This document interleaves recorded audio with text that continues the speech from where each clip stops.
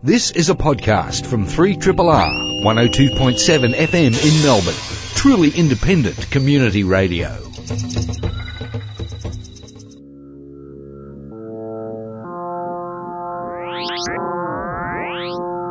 Zero G.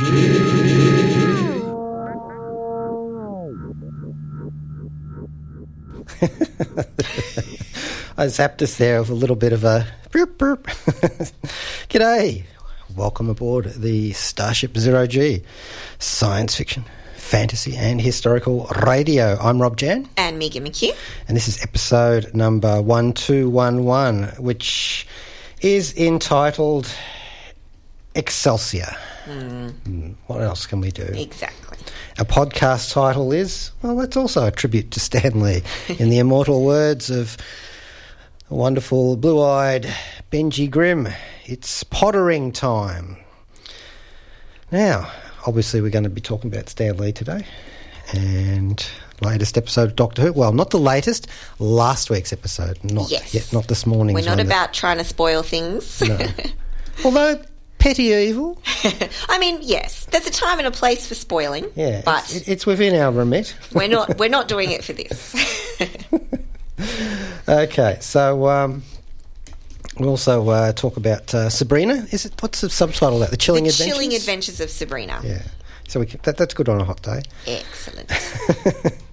And, oh my gosh, William Goldman also passed away too. I know, it's been a big week for reminiscing and things. Yes, the Reaper has taken a grim toll today. Not a Ben Grimm toll, though.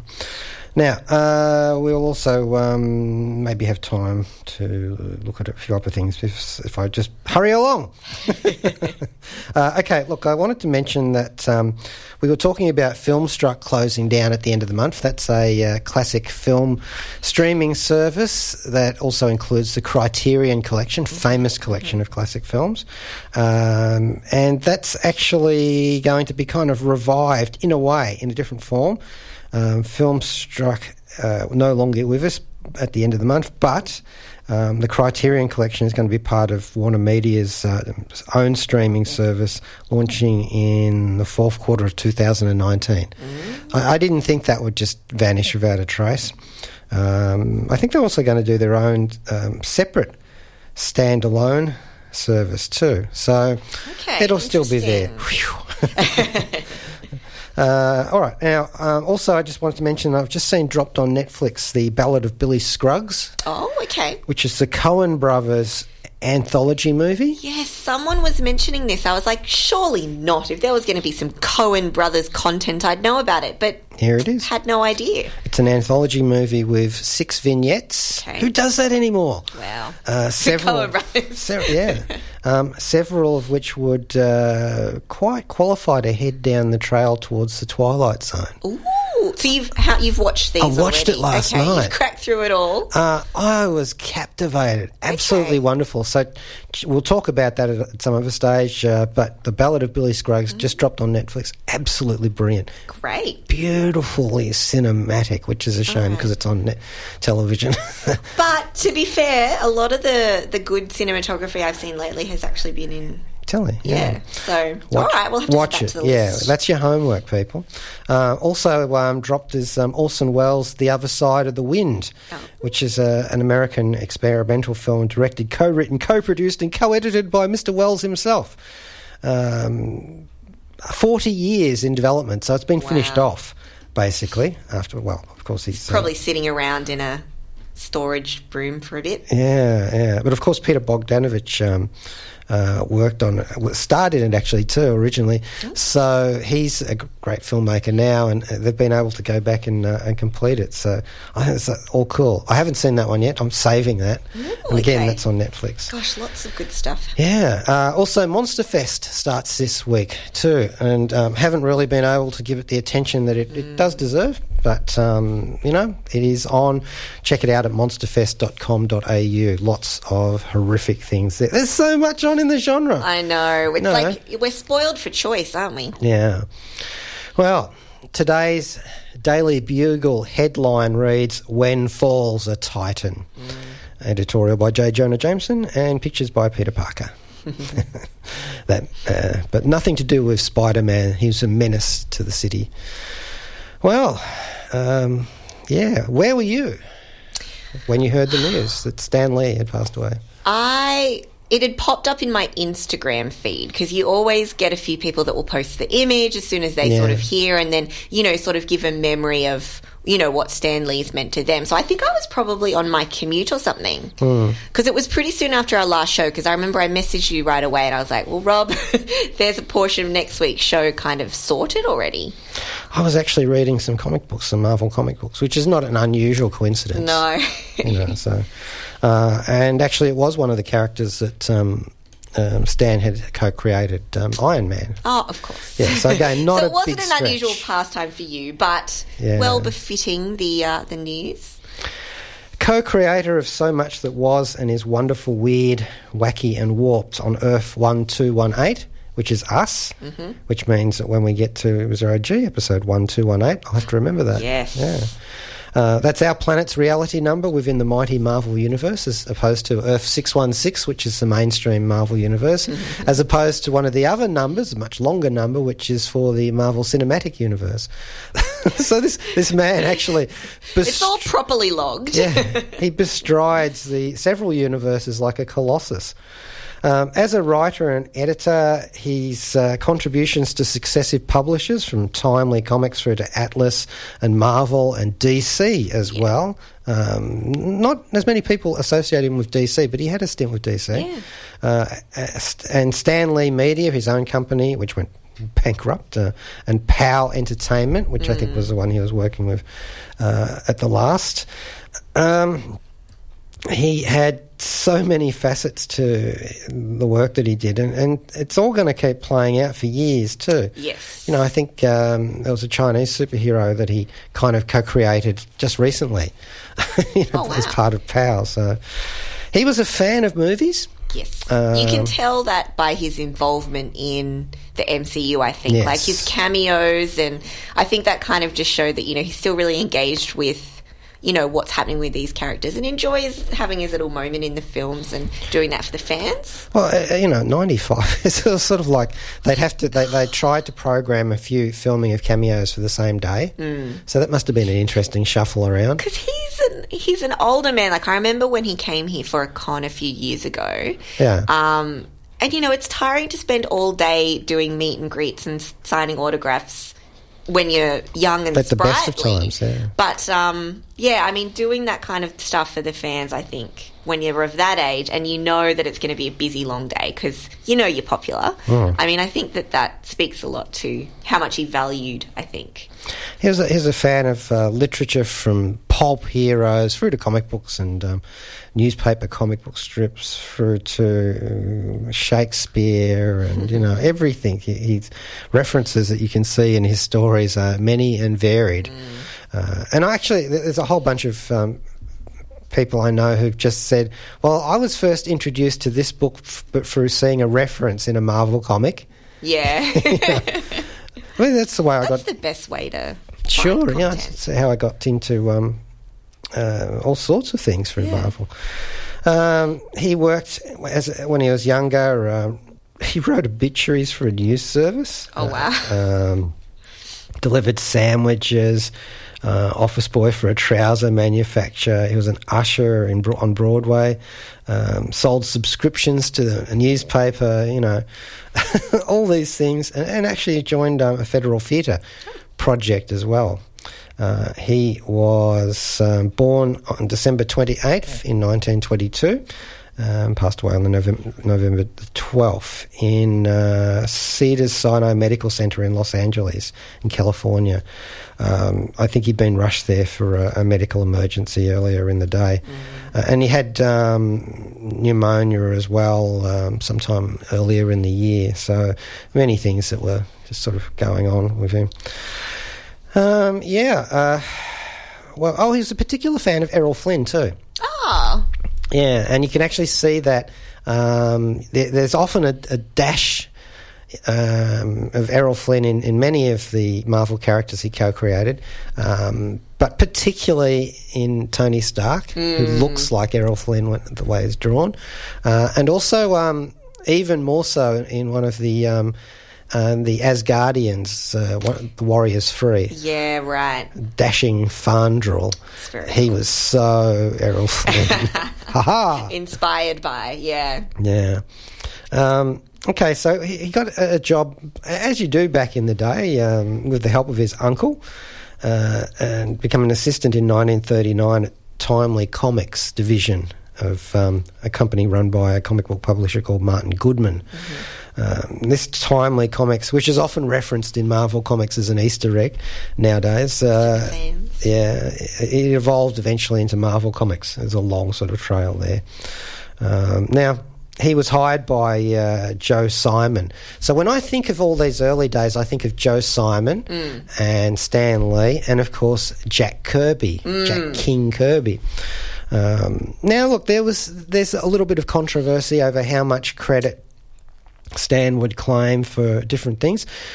I can tell you, my media experience is some of that's down to interviewers. That's the angle they take. Yeah. And it just gets dropped through. Other things, I'm sure he had his weaknesses like we all do. But not having a sense of humour, definitely not. This guy was a funny guy. And he knew it, and he was also a corny, funny guy as well. If you read any of his editorials, bullpen bulletins in older Marvel comics, you can always see that. He just loved the shtick. Originally, he was like helping the artists. He'd go and make sure that their inkwells were filled, that sort of thing, get them lunch. Gosh. Proofreading, sharpen pencils, and eventually got into the actual creative side of it himself, with a bit of text filler. They used to have to fill up the comics if you didn't have a short page or half a page. So he'd do little stories and stuff. And the first thing, his comic book debut was actually a little bit of text. Okay. A story called Captain America Foils the Traitor's Revenge. Although it's a mistake to think that he actually created Captain America, because he didn't. That was Joe Simon and Jack Kirby earlier on. So he did go into the US Army in 1942. He became a member of the Signal Corps. And I was reading his autobiography actually, the other day, and he was saying that he wanted to go off and do his duty, and he was actually afraid that if he didn't, people would think he was a coward. And when he got into the Signal Corps, he had this grand idea that he'd be shimmying up telephone poles under fire and laying reels of communications cable across battlefields and all that sort of stuff. But they found out he could write. And they kept him in the States to write training videos and actually to do some training of troops as well, which he thought kind of amusing because he had no experience with that.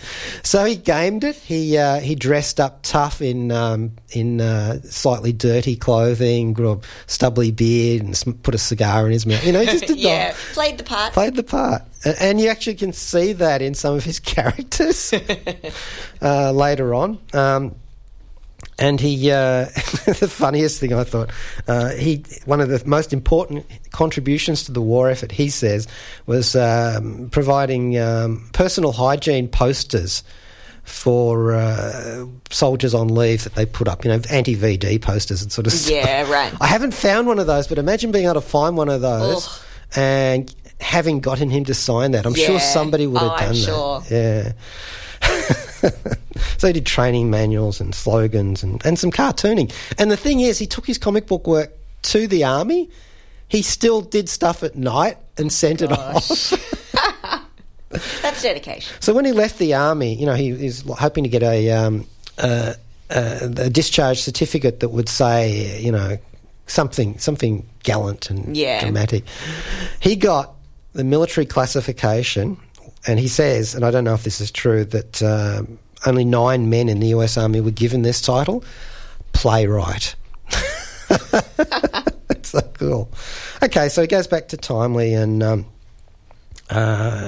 his career just opens up from there, but basically as a comic book writer, editor and publisher. And so he's doing all of the things, anything. He's writing anything, romance comics, Western comics, humour, science fiction, medieval adventure, horror, suspense, because the superhero stuff wasn't all that big after the war. Yeah. It sort of petered out. And, then he went on into, later on, he's working on kind of photographic little books. Like they get stock photos from stock photo companies, and then he'd write funny captions for them, which were quite successful. But the early meme. Yeah, kind of like that. Yeah. Actually, no, that's a good one. And there's memes in paper, and they'd sell like 5,000 copies, but not be... Yeah. He never thought to do second prints. Stan Lee was not really all that good as a financial person, from what I can tell. He wasn't the businessman. No, he was he says that too. The creative one. So, okay, he's doing the Marvel, the comics, and they decided to change it to Marvel because they'd done a one-off comic earlier on called Marvel, and he liked that. Good name. I mean, they name stadiums after it these days. Yes, that's right. And, it's like he and Jack Kirby and other artists co-created the Hulk, Thor, Iron Man, X-Men, Daredevil, Doctor Strange, Spider-Man, Submariner, and of course they put the team together for the Avengers. Yep. But the core one, the very first one, was like the Fantastic Four, which had the family, Sue Storm and her brother Johnny, Reed Richards, who later marries Sue Storm, and Benjamin J. Grimm, the Thing, with all their superpowers. But this was like the family, the first family. They often refer to that of superherodom. And although there'd been sort of loose associations before, particularly with the Shazam Marvel, there was a sort of a thing going on there. But this one was really a proper family with bickering and feuding, and this was kind of like the Marvel signature from then on. That you would have people who were actually involved in more realistic personal lives, no matter what they got up to. So, I mean, this is so important to late 20th century culture. Mid to late 20th century culture, and also in the 21st century, as we've seen with the explosion of the Marvel Cinematic Universe. Yep. And speaking of the cameos, although he didn't break Alfred Hitchcock's record for cameos in his own movies. Oh, really? No. I would have thought 39 for Hitchcock. But you could add in all of the mentions in all of the MCU television shows. Okay, and the fact that he appeared in animated television shows and had voices, and in video games and so on. So I reckon he's quite. He's up got there. it. Yeah. He's the Wilhelm scream of physical cameos. So so much there. But I wanted to just run this past you. As a thing. A thing. Just to give you an idea of how creative he was. So I want to thank Stan Lee for his part in teaching me the alphabet by introducing me to the following characters. Ooh, now, okay. Just listing these characters gives the weight of this man's contribution to pop culture. All right.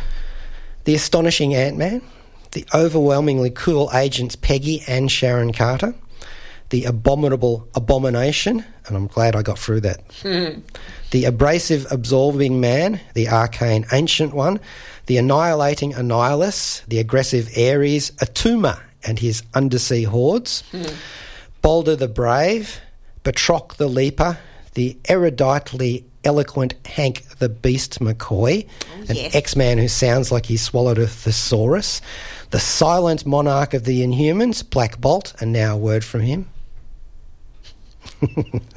the brave Black Knight, the king of Wakanda, the Black Panther, T'Challa, Natasha Black Widow Romanoff, or Romanova, depending on where you go to, Blizzard, one of Iron Man's foes, the Blob, Boomerang, our neck of the woods, Brother Voodoo, the Brotherhood of Evil Mutants, the eponymous Captains Marvel and Captain Marvel, Carol Danvers, the Circus of Crime,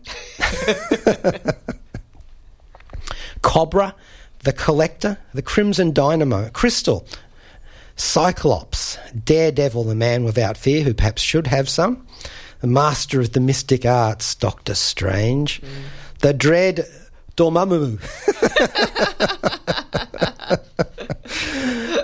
Dum Dum Dugan, God bless his bowler hat. Ego, the Living Planet, played by Kurt Russell. The electrifying Electro, Enchantress and the Executioner, Fafner, Farndrel the Dashing, the Errol Flynn substitute, Hogan the Grim, Volstagg the Valiant, those are the warriors free from Asgard, done to death unfairly in Thor Ragnarok, and the Bold Lady Sif, Blue-Eyed Benjamin J. Grimm, Mr. Fantastic. Oh, Benjamin Grimm just got married too in the comics. Ah, big event. Good for him. I didn't get invited.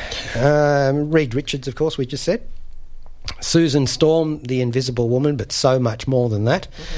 Johnny Storm and the whole Fantastic Four and all of their different members over the years, including the Future Foundation. Dr. Faustus, one of Captain America's foes. The Fenris Wolf. I thought he was a good doggy. The Four-Bush Man, which is an alter ego of Stan's.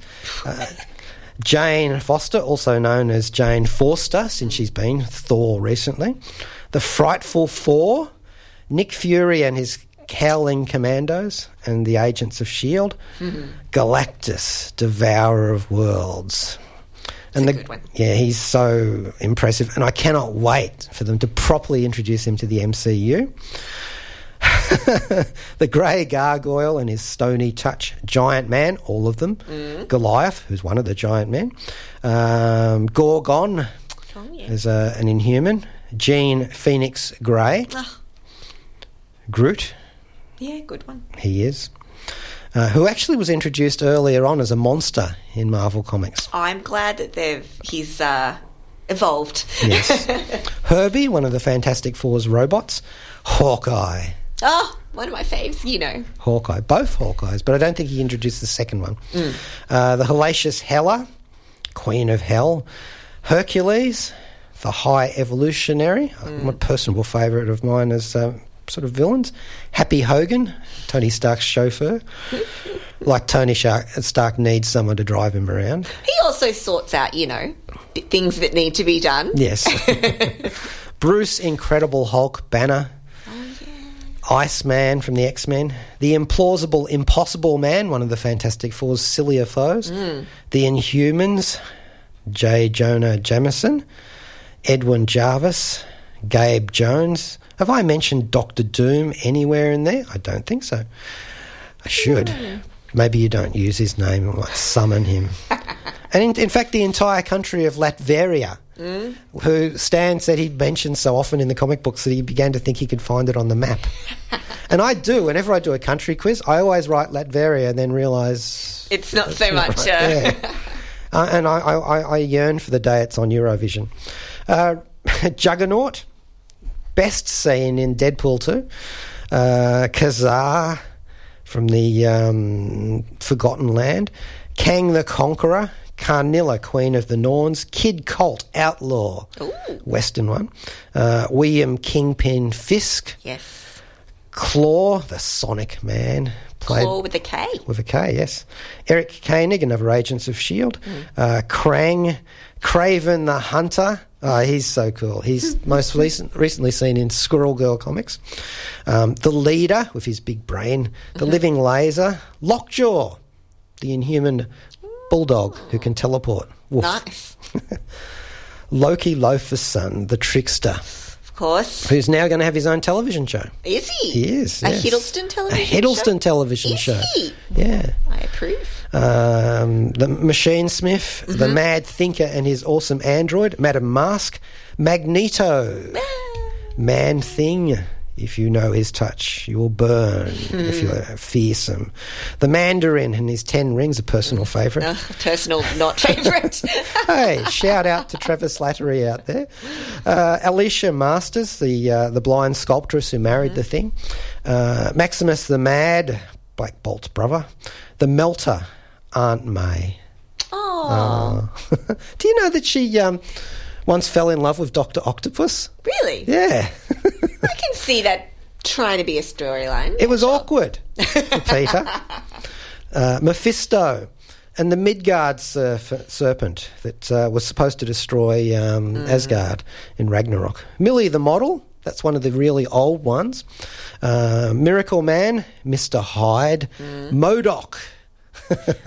That's the big giant head. Oh, right. Yes. The Molecule Man, Baron Mordo, Mysterio, Count Nefaria, Foggy Nelson. That's a good one. Yes. Night Nurse. Yes, another good Daredevil one. Yes, sort of morphed into Claire Temple and Dr. Octopus, Odin, Norman and Harry Osborn, the Green Goblins. Yep. Karen Page. Yeah. And she has a story arc, I can tell you, in the new Daredevil series. Oh, yeah. Have you finished that? I have, just to digress, and it is brilliant. Okay. Wonderful television, and Fisk is such a super villain. Excellent. The Rawhide Kid, another cowboy. The Red Ghost, Franklin Richards, that's the Richards' son. The Rhino, the Rigmaster, Betty Ross. General Thunderbolt Ross, the Sandman, the Scarlet Witch, the Sentinels, She-Hulk. Oh. Shout out to Jennifer Walters. Love a bit of She-Hulk. I really wish they'd introduced her in Daredevil as another lawyer. The eternally amazing Spider-Man, all of them. Gwen Stacy. Oh, I'm so sorry, Gwen. It's so sad what happened to you. Stiltman, Stripperella. Stiltman. Stiltman. Stripperella. That's one where I think Pamela Anderson voiced the character. Baron Strucker, Surtur, the fire demon. We saw him in Thor Ragnarok. The Swordsman, Glenn Talbot, the God of Thunder, Mighty Thor. Tigra, the Tinkerer. Titanium Man, one of Tony's enemies. The Toad, the Trapster. That's also known as the Toad. What happens to a toad when it's struck by lightning? Same thing that happens to everything else. Bolivar Trask, that's the anti-mutant guy. Triton, the Two-Gun Kid. Ultimo, Uncle Ben. Oh, yeah, you should include him. I'm glad you included him. With great power. Or with grey power in the case of Uncle Ben comes great responsibility. The Vulture, Adam Warlock. The Wondrous Winsome Wasp, Janet Van Dyne. Mary Jane Watson, MJ. Whiplash, Wyatt Wingfoot, a Native American superhero. Oh, cool. Stan was very big on diversity and several times wrote anti-bigotry editorials for Marvel. The Wizard, Wonder Man, theoretically played by the guy who plays Rick Castle in Castle. I know his name. Nathan Fillion. Nathan Fillion, yeah, of course. Theoretically played by him. Wong, the sidekick. Yes. Wong Chu, the Wrecker, Professor X and his X-Men. The Yancey Street Gang, Plague of Ben Grimm's Life. Professor Ho Yin Sen. Ymir, the monster. Yondu. Oh, yeah. Also known as Mary Poppins. Zebu, that's the dog for Kazar. Sorry, not the dog, it's a saber-toothed tiger. And Baron Zemo. I got to a Z there. I knew I'd get one there. Whew. It took me... It's quite the list. 5 minutes to do that. And that's the measure of Stan Lee's contribution to comic books. And there's more. Yeah. They were only the ones that I knew. I'm sure that's pretty comprehensive, though. He was the Fantastic Four's postman, Willie Lumpkin. He actually played that in one of the movies, one of the Spider-Man One day ones. they'll make a good Fantastic Four, won't they? They will. Hopefully. I've got my hopes up. We need to let the other ones lie fallow for a bit. I think they just need to be, covered over, forgotten, and then they'll do a good version someday. As we saw at the end of Guardians of the Galaxy 2, he was also maybe a Watcher. Yeah, that's right. I'm not sure about that. That was one of his more controversial cameos. And, of course, thank you, Stan Lee, most of all, for co-creating my all-time favourite character across all of fiction. The cool exec with a heart of steel, Anthony Edward Stark, the invincible Iron Man. And he did that because he was actually being naughty. He said it was at the height of the Vietnam War, and I wanted to create something that would be a really difficult one for the young people to accept. Love it. What more could that be than someone who was a munitions dealer, an ironmonger? Yeah. And he did it, and history was thereby made. He once said not Tony Stark, though I'm sure he'd claim it. If Shakespeare and Michelangelo were alive today, and if they decided to collaborate on a comic, Shakespeare would write the script and Michelangelo would draw it. How could anybody say that this wouldn't be as worthwhile an art form as anything on earth? Oh, that's nice. He leaves behind the Stan Lee Foundation, which was founded in 2010 to focus on literacy, education and the arts. Mm-hmm. And also, tragically, his wife died last year. His wife of 69 years. Wow. Joan Clayton Bucock, who was English and married Stan in 1947. Oof. Yeah. And, of course, his daughter, Joan Cecilia J.C. Lee. So there you go. He was born in New York and lived there for quite a bit of time, and you can see that in the Marvel comics. Yeah. So you're actually walking around the neighbourhood that Stan Lee walked around back in the day when you see Marvel movies and comics. Yeah. I think the best cameo I've seen him do was in The Big Bang Theory, where Sheldon Cooper had to have a restraining order slapped on him to keep him away from Stan. I just don't get that show, but... it is my life. Only without the degrees and the PhDs. Okay, well, that's our farewell to Stan Lee, Stan the Man Lee from so many different comic worlds. Okay, well, I thought I'd play a track here, which is a bit of a funny one. So it's not exactly... given that Stan Lee had a big sense of humour. So this is actually an epic rap battle between two great titans of entertainment pop culture, Jim Henson and Stan Lee. Yes, obviously it's made up, but I kind of liked it, so we'll go with it anyway. So here we go, Jim Henson versus Stan Lee. Enough said. This is Robert O'Reilly. Welcome aboard Zero G on 3RRR-FM. We do not forgive or forget. You know, programming selects some really appropriate ads for Zero G. Have you ever noticed that? They do. Yeah, I like that. Okay, now we've just been playing a track called Jim Henson versus Stan Lee, an epic rap battle track. My ears. And now we're further going out into space with Doctor Who. Yes. Actually, coming back to Earth with this one. First off, there is no Christmas special for Doctor Who this year. Oh. It's a New Year's Day special instead. Okay. I have no problem with it. Easy. And we're talking about last week's episode, not today's episode that's just dropped, but Demons of the Punjab, which is the 6th episode of the 11th series of New Doctor Who.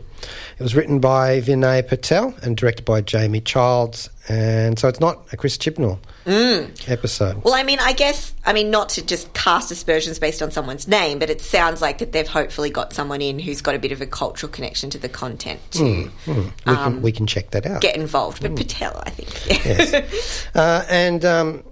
In this episode, and of course we are spoiling last week's episode, so please, you now have 5 seconds to run away to minimum safe distance.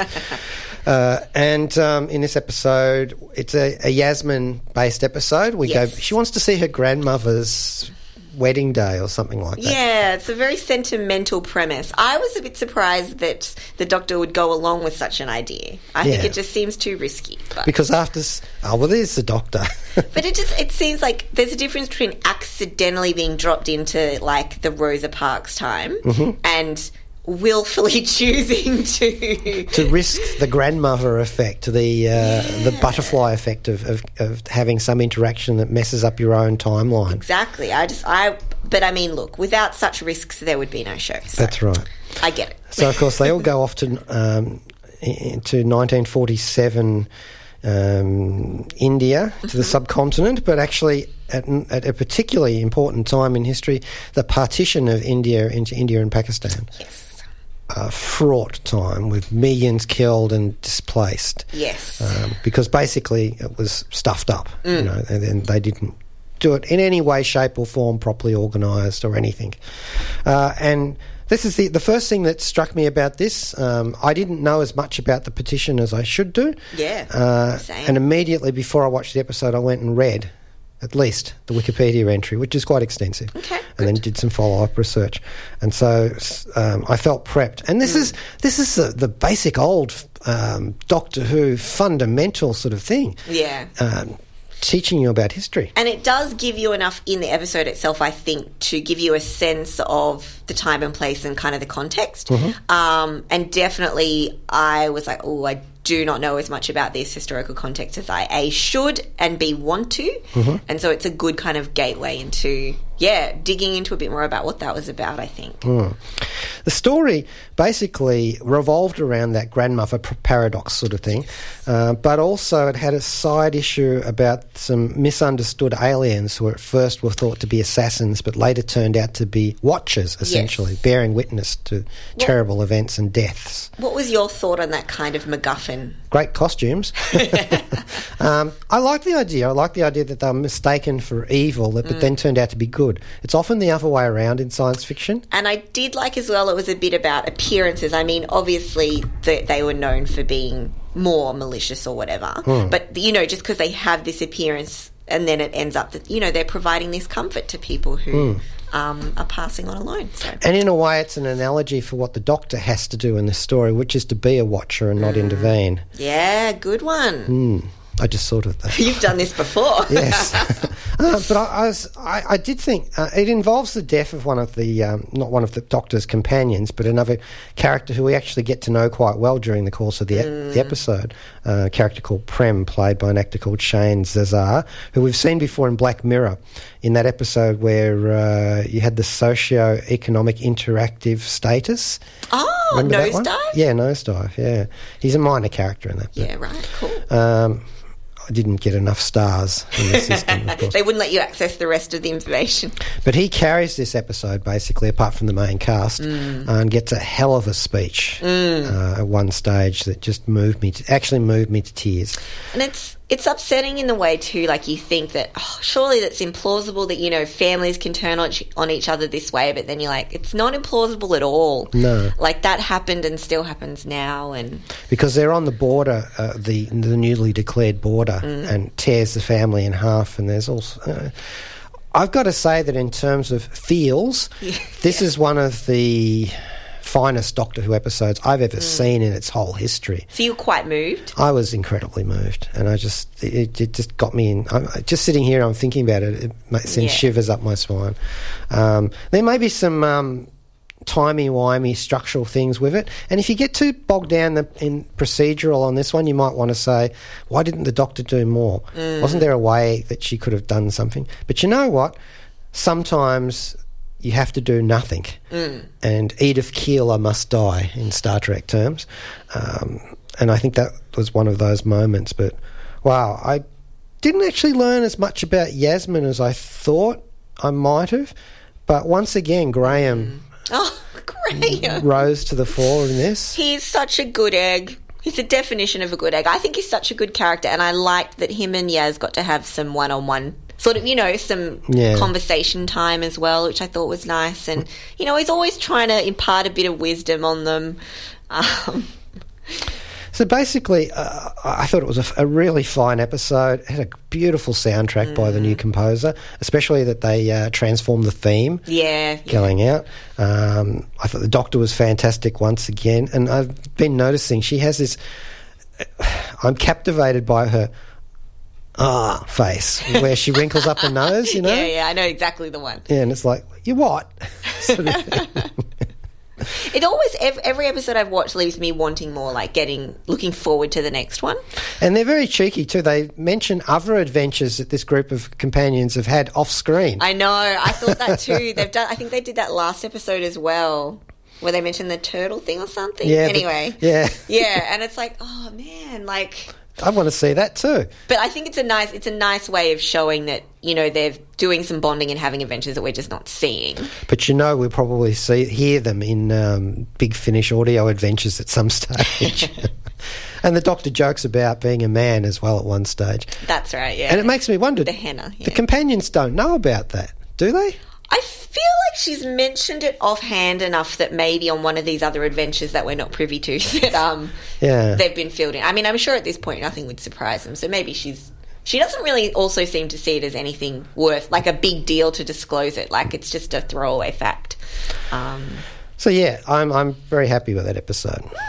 I could see some tweaks being made to it, but I wouldn't do much to it, you know. Anyway, the episode that's on today, Kablam, sort of is a take on what do you call Amazon, basically, in space.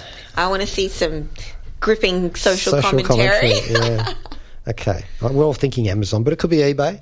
Well, no, it couldn't. Actually. I mean, someone's shares are at $1,000 a share, and it's not eBay. Yeah. Well, all right, Doctor Who, and without sticking a track in there, we're going to switch over to Sabrina. Yes, change gears. So this is something I talked you into. I mean, you didn't take that much talking into, to be fair. You were very receptive. I think it's because I'd seen Suspiria and I was in a sort of witchy mood. Yeah, exactly. So I got you at a good time. But I think as well, I mean, Rob, I don't think you're the only one who had this reaction to this new series. So it's called The Chilling Adventures of Sabrina. And you were a bit like eye roll, like, oh, dark teen themes, you know, seen this done a lot better. You know, they're just trotting these out willy-nilly. So you're a bit fatigued by it, which I understand. So this new series, it's by the creators of Riverdale. And I will say, I mean, Riverdale's really gone on a slippery slide down, but I'm still watching it. And so there might be a bit of crossover potential there. But insofar as kind of the tone of the series, it's actually quite a bit darker, I think. And they really do pick up on some of those horror elements. So the basic premise... So it is about the character that you might know and love from Sabrina the Teenage Witch of around the 90s, I think it was. Comic books and films. Yes, of course. And television shows, a lot, actually. So it is Sabrina Spellman that we know and love, but it's very much a darker take on her life. So she's a half witch, half mortal, and her father was a wizard, I think that's what they call them. Do they say wizard? Yeah, warlock. Warlock. I was like, that wizard doesn't sound right. I've got Harry Potter on the brain. Warlock, and her mother was immortal. And so obviously, without even knowing the backstory, there was obviously some kind of controversy there, which we'll unpack at some point. And then she's got kind of her band of teen Scooby gang, her boyfriend Harvey, and a couple of friends at her mortal high school. And then, of course, the series is about her struggling with, there's a dark this is sort of all introduced in the first episode, so we're not really doing any spoilers. Her dark baptism, which she's due to have on her Sweet 16, and that will sort of compel her into this witchy world of the Dark Lord and, you know, the Book of the Beast and all of these things where she'll really embrace her powers and kind of go more down this road and learn a bit more at the academy about sort of her witchy side. So that's kind of our basic premise, half witch, half mortal, torn between two worlds, but also it's hinted that maybe she's sort of one of those chosen one figures. Like though she's only half witch, she's savvy too, but she's maybe got some power that people are a bit jealous of or suspect that she's going to go on to do great things, which obviously some people like to nip in the bud. She's played by by Kiernan Shipka. Yes, so she was from Mad Men. So that's probably what she's most well known for, to be honest. So she played, I think, is it Kitty Draper? Is that? Let me just double check here. But she's also voiced the character Sally Jinora Draper in Avatar: The Last Airbender. And she's done a few bits and pieces of voice work, and like she was in Family Guy and things like that. But this is kind of her big. I mean, she's sort of in the main role, and it's sort of her first big role. Now that I looked her up, and she's only 19 or so, because I think what I like about this series too is that a lot of the people that play the teen characters are actually look like teenagers rather than 30-year-olds that are wearing like teenage clothing. I think she's brilliant, actually. She's very charismatic. I think she's a very good actress, and she fits this role to a teenage witch. She's incredibly watchable. She really holds it together too. Like, I think she's very compelling to watch. There's sort of a cast of her sort of little pack of friends. I'm not really familiar with many of those actors, but they did cast some bigger names. There's names. In the adult roles. So her two aunties are played, Zelda Spellman is played by Miranda Otto. Yes. And also Hilda Spellman is played by Lucy Davis. Yes. So she's a British actress. So. Yes, she was Dawn in The Office. Exactly, yeah. And Etta Candy in the Wonder Woman movie. Oh, yeah. Yes, she was. And also, I know her as like the daughter of the British comedian Jasper Carrot. So a bit of trivia there. Nice.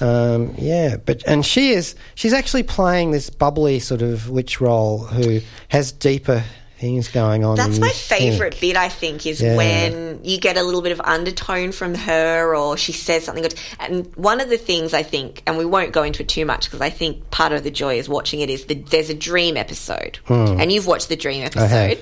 And it actually is very well done. I am sceptical of dream episodes. I mean, I think Restless, the Buffy episode, is probably the finest of the genre in my mind. But this is very good. But this does a very good job. And even though it felt a bit soon in the season to do a dream episode, I still think they pulled it off beautifully. And it did actually move the plot forward a little bit. And it did give you a bit of easy character insight because you see what the nightmares are of these characters, and they don't hold back. I think the show did a good job of saying, yep, we can go a bit more edgy. Good prosthetics too on the monster in that one. Yeah, I think overall some of the effects in that were pretty chilling indeed. This the town that she's in, is it Greendale? Greendale? Yeah, it's built around a coal mine area, and that features in, which is quite clever, I thought. I liked that they brought in the local area. I was impressed by that dream episode in particular.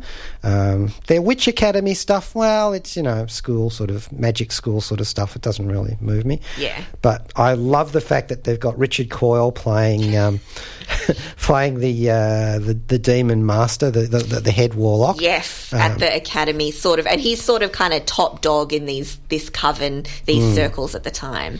He played Jeff in the comedy Coupling, where I loved his role in that. But he was also Moist von Lipwig in Terry Pratchett's Going Postal. And I looked at him and I thought, I know your face, and I had to go immediately and look it up. And, of course, we also have Michelle Gomez, Missy from Doctor Who. I was going to leave her for you because obviously I'm not familiar with her, but you mentioned that she plays like a pretty... You're not her familiar. No, not that either. And of course, but she gets the chance to play a fairly naughty character in this, and she's great. And she's very, she gets a lot of good screen time. And also Salem plays himself. I'm happy with how they've conducted themselves with the Salem stuff. I think it's just right. Yes. Overall, I think it's fun. Yeah. Do you think you'll watch more? Or? Yes, I want to finish it. I want to see it's 10 episodes on Netflix, of course. And I think it's not really my show. Yeah. I don't know if I'll go on with it for a second season, but I'm interested to see how the first one ends. How they wrap it all up. They're doing a Christmas episode as well. Are they really? They're doing a whole Christmas episode. So I'm very excited. It's very satanic too, and I think there's a lawsuit going on about the Temple of something or other, because they had a statue and it was like their statue, but it's not going to play well in the Midwest. No, there's a lot. They really lean into this whole satanic business and whatnot. So, but with relish, and I think it's all done with very good.